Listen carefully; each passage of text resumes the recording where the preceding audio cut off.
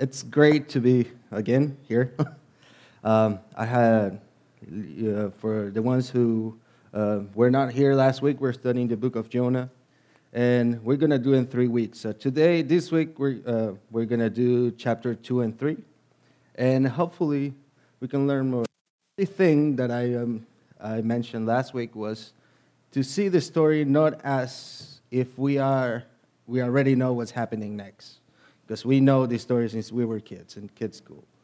We know that it's divided in different parts. Jonah's running away, then he gets eaten by the fish, and then the fish takes him to the port, and then he goes back.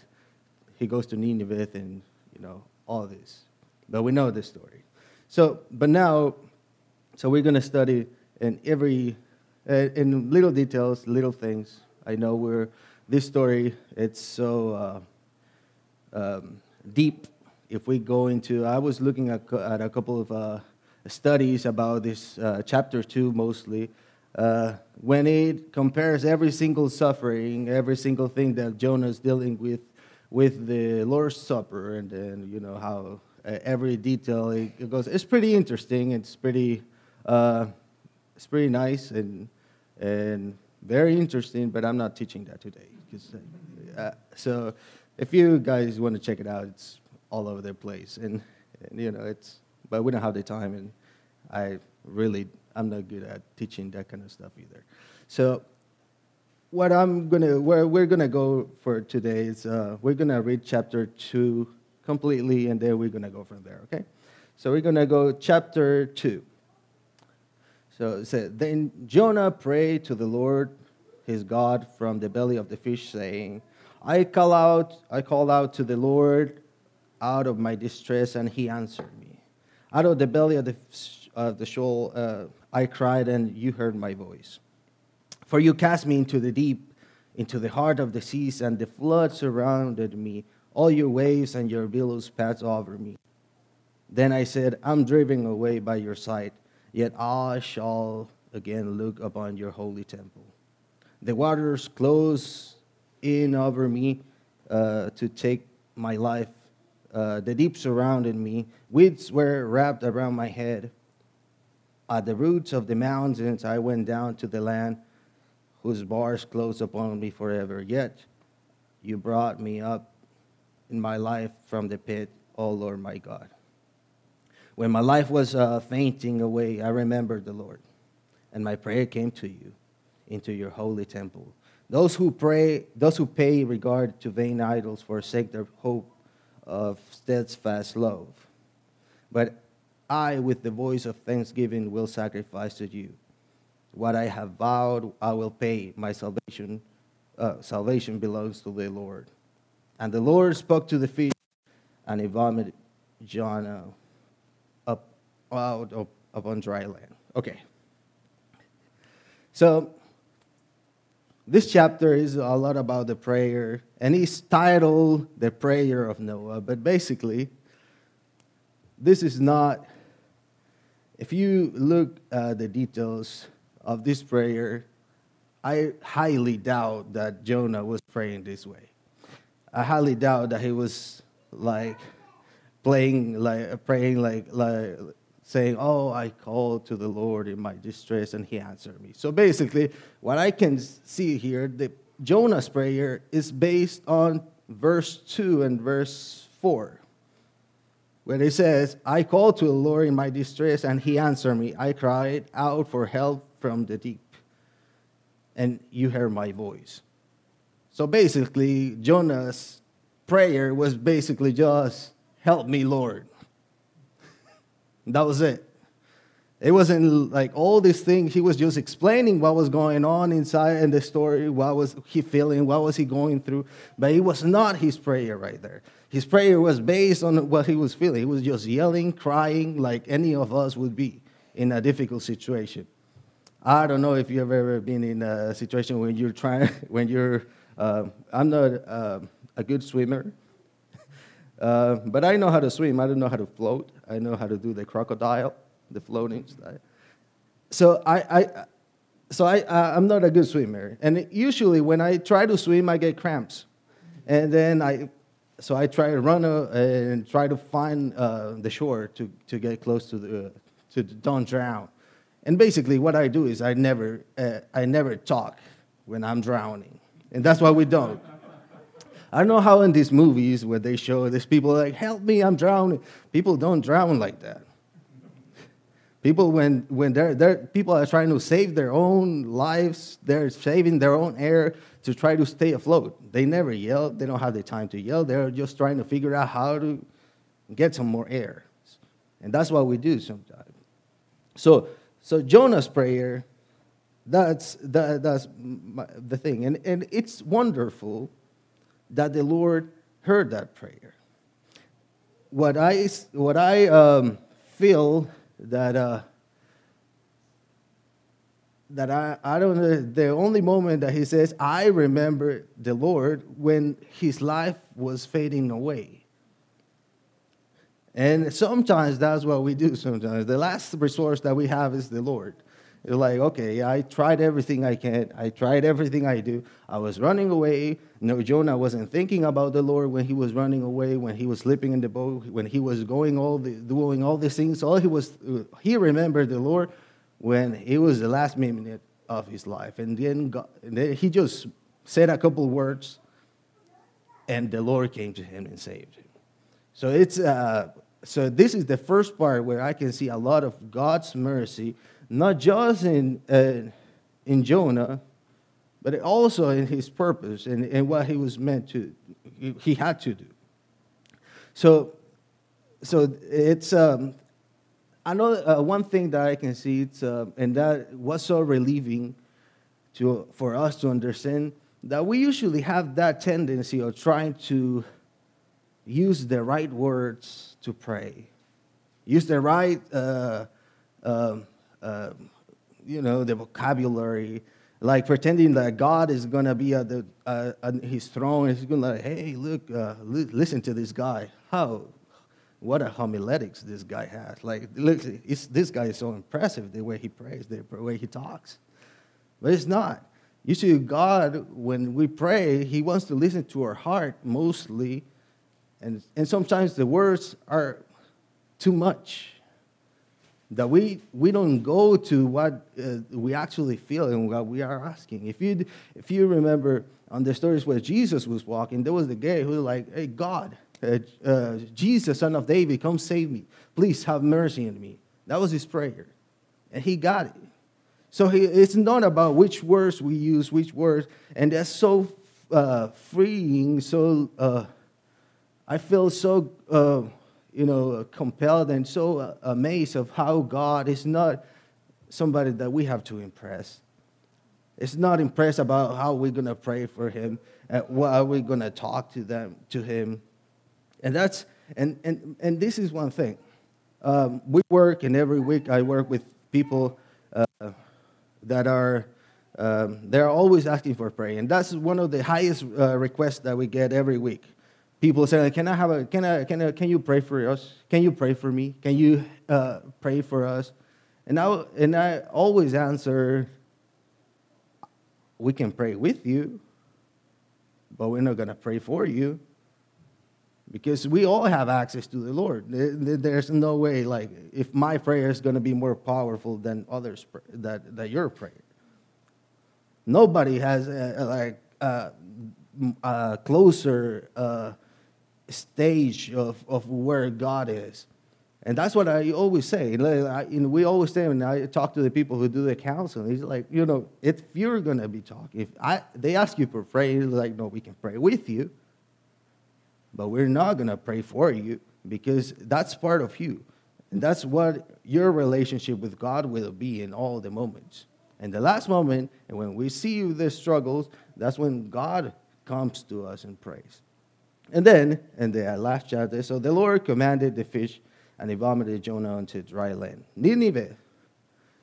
When for last week, we saw a map or where Nineveh was and where Joppa, and where Tarshish was. So when Jonah was vomited into the dry land, he didn't vomit it on Nineveh, because Nineveh was like 550 miles off the beach. So sometimes we think that, the fish just, took him over to where he had to pray. And we have heard so many times about that thing. But it's not. Sometimes, and I remember when I was a kid, my mom used to tell me all the time, hey, wash the dishes. And I didn't like washing dishes. So I would go and see what she was doing. I was trying to help her out, going around with her, and then talking to her. How was your day, Mama? Trying to escape from what I was supposed to do. But then she will go downstairs, and then she will see you didn't wash the dishes, and then she will smack me. And then I was like, but I was helping you what you were doing. Yeah, but you weren't doing what I was supposed to do. So what do you want me to do now? Well, now you have to go wash the dishes. So basically, Jonah, so I see something like that God is doing to Jonah. He's like, hey, those people, the sailors, they were saved, I did something already. But no, it didn't happen like that. So you have to go back to Nineveh. And that's why we go to the next chapter. That's why I'm not. So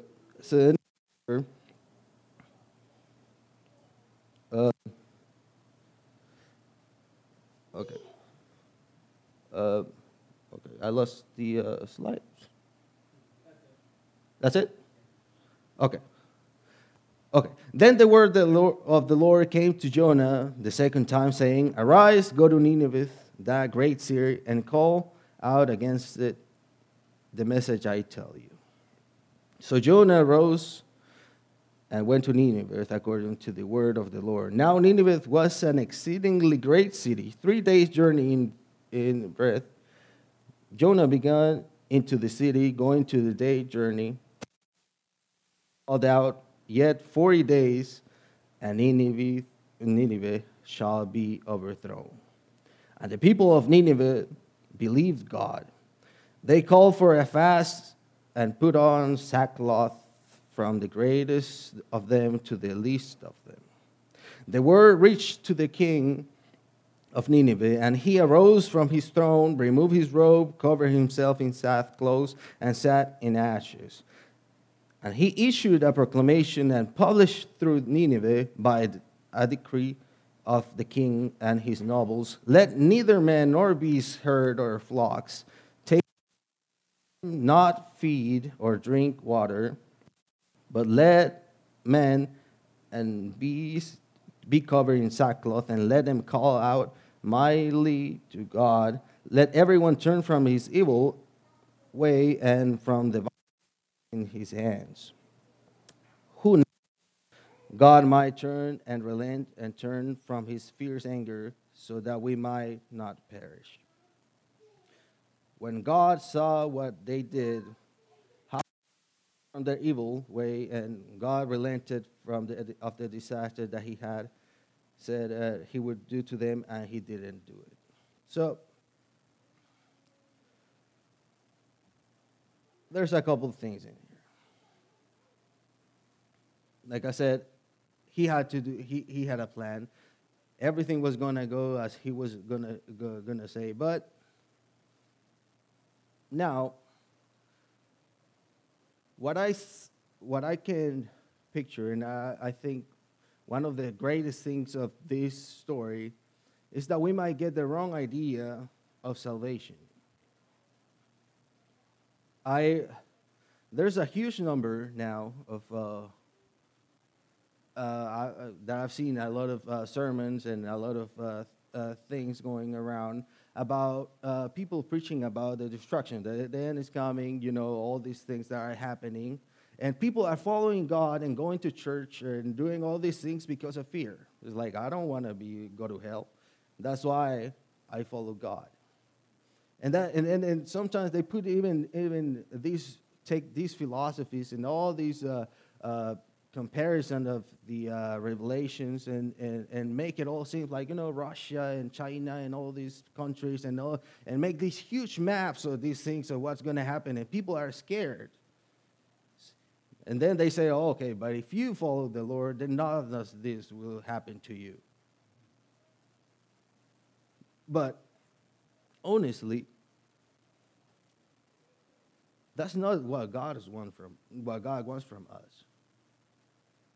Because fear can take you far, but it's not going to take you to wherever you want to go. And that's what happens when we believe in God. We know the gospel. We understand that God paid everything in the cross. We know that everything happened because of something, because we needed to be saved. But it was not because of, if you don't do this, then you'll just be destroyed, and that's your end, and that's your thing. There's a thing about preaching half of the truth. It's so dangerous as just preaching nothing or telling lies.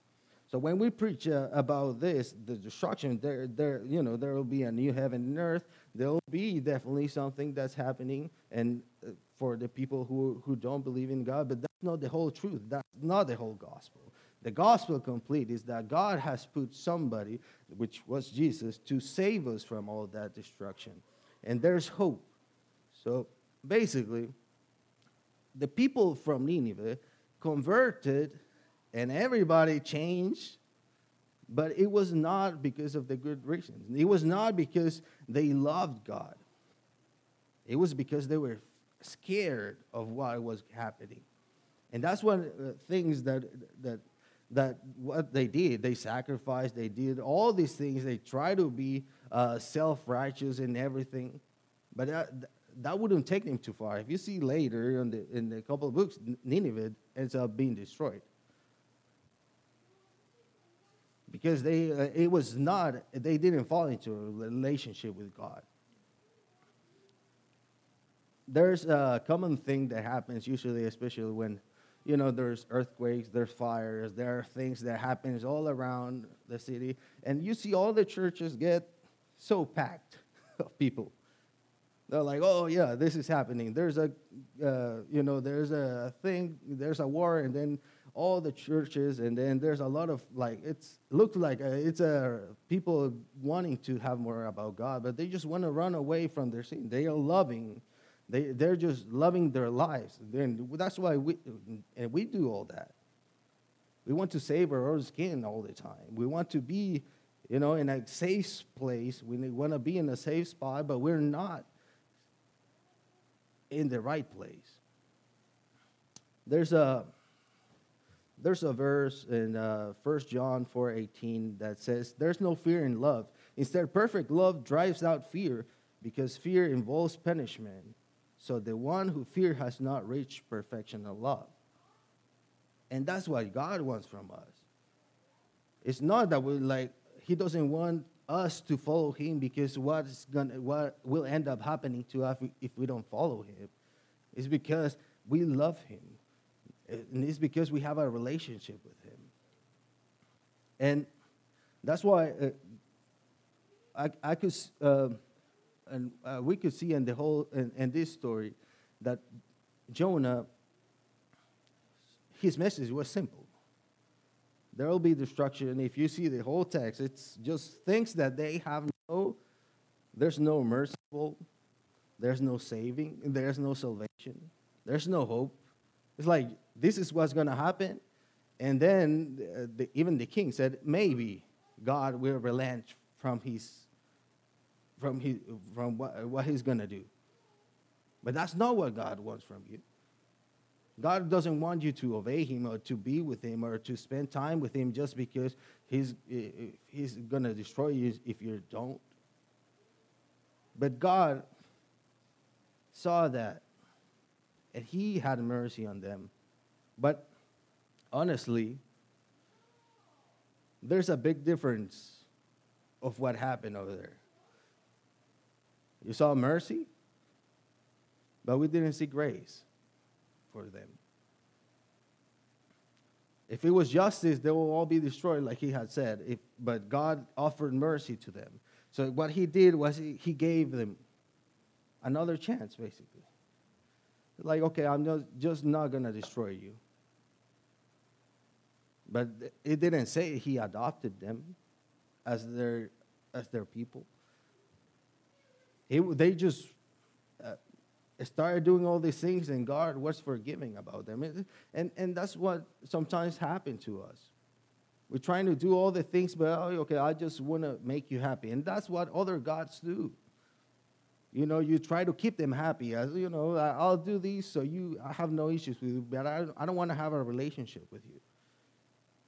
And I think that's one of the things that makes more that are more common in this book.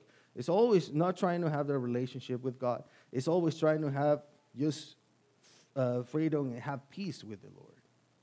And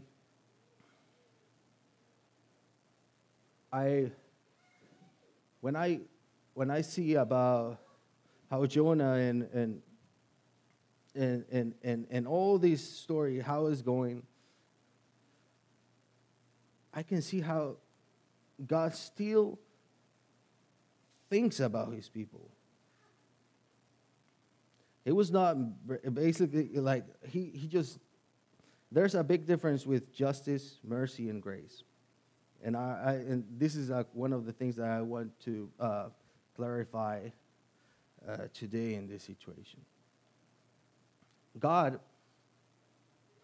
there's different ways to have relationship with God, and there's all of us. And sometimes we do, and then I know that we don't have always answers for everything that's happening, but there's always an option of having what God wants from us.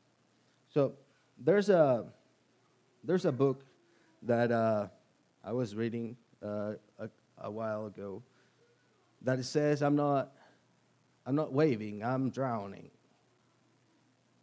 And it's focused on people who are going in depression and is going on pain and suffering. And all they do is they try to do things to get attention or do things to actually to be talked. And all they do is from the shore is they just get wave bags.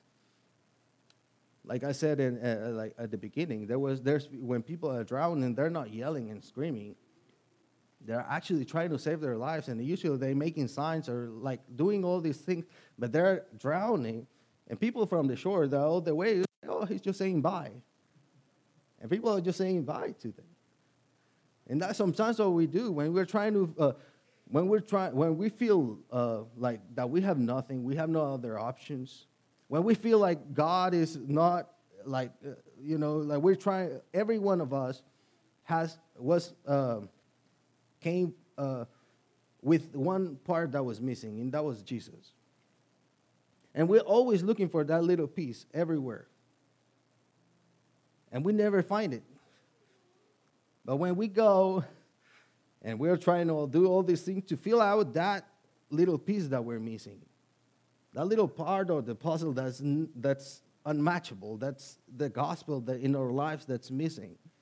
And we're doing all these things to fill out this space, but it never goes us. And that's what we do. We try to do all these skits, do all these things, and we use it sometimes as sacrifice. We try to focus it on religion or even thoughts, ideas, or even like anything that we do to get attention from the people. But there's no one. Everybody's just waving back at us from the shore. But eventually we're drowning. And we're dying. And the more we try to go somewhere, the more we try to fill out that space, all we do is just drown and go deeper. And our life goes away.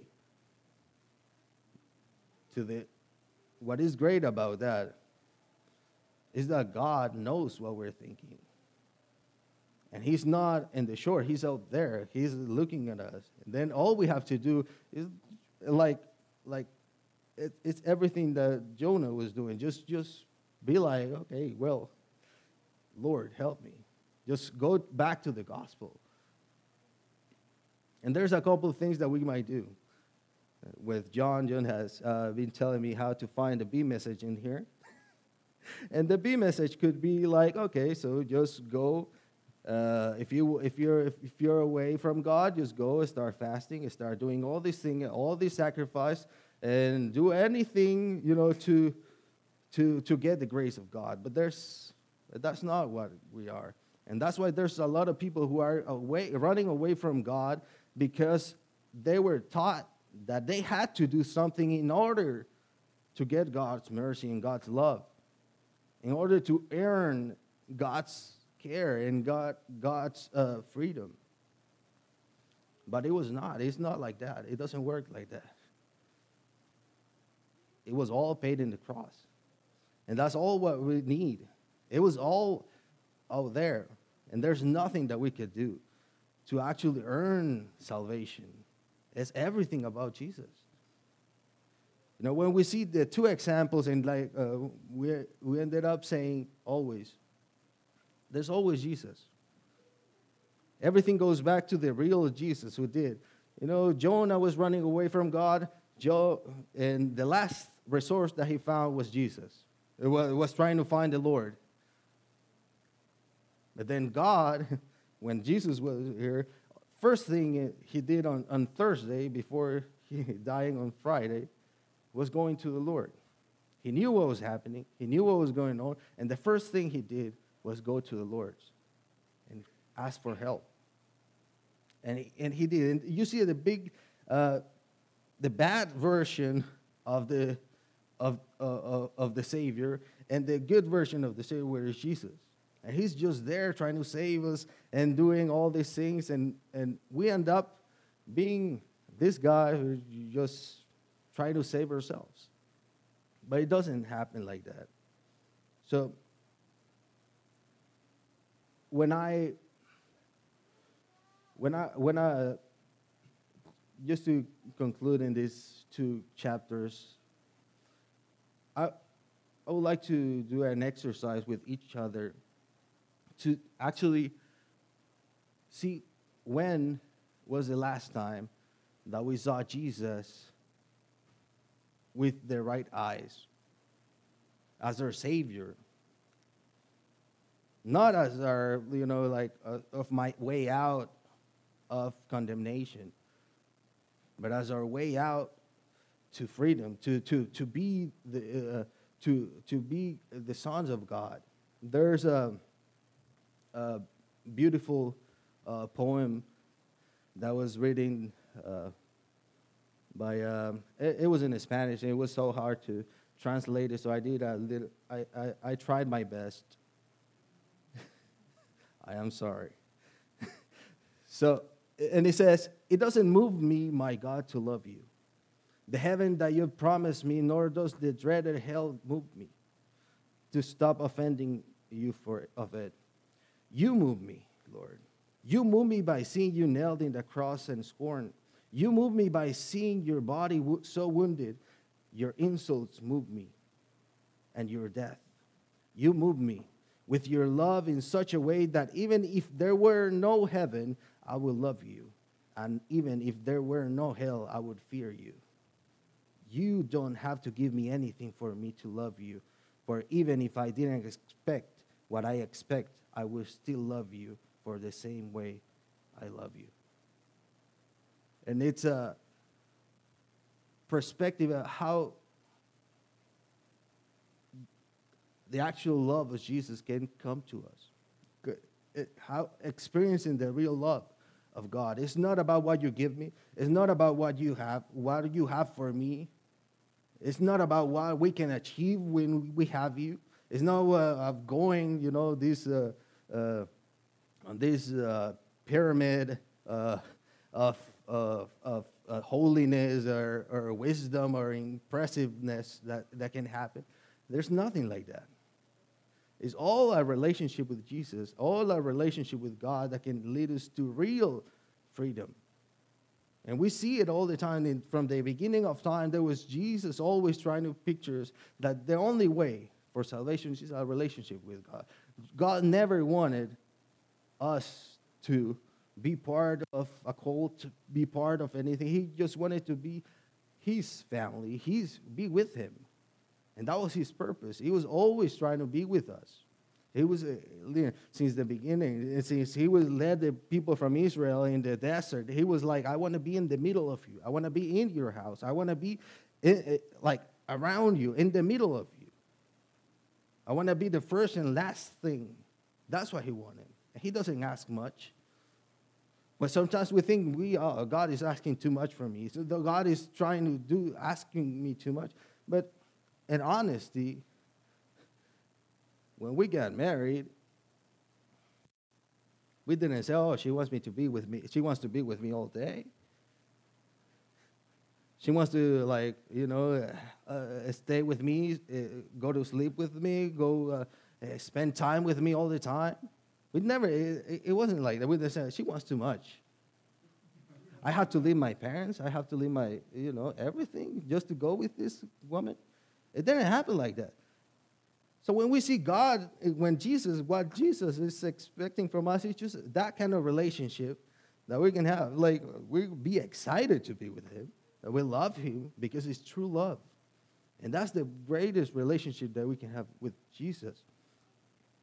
So, and the last verse is that when God saw what they did, how they turned from their evil way, God relented of the disaster that he had said he would do to them, and he did not do it. And as we can see in this, it was not that he adopted them as their new people. If you see the people from Assyria, they were the sons of one of the sons of Noah, who had who has sinned against his father, and all these things. Since then, they were separated, and then they were all became evil and bad people who were not following God, but I can see the shift of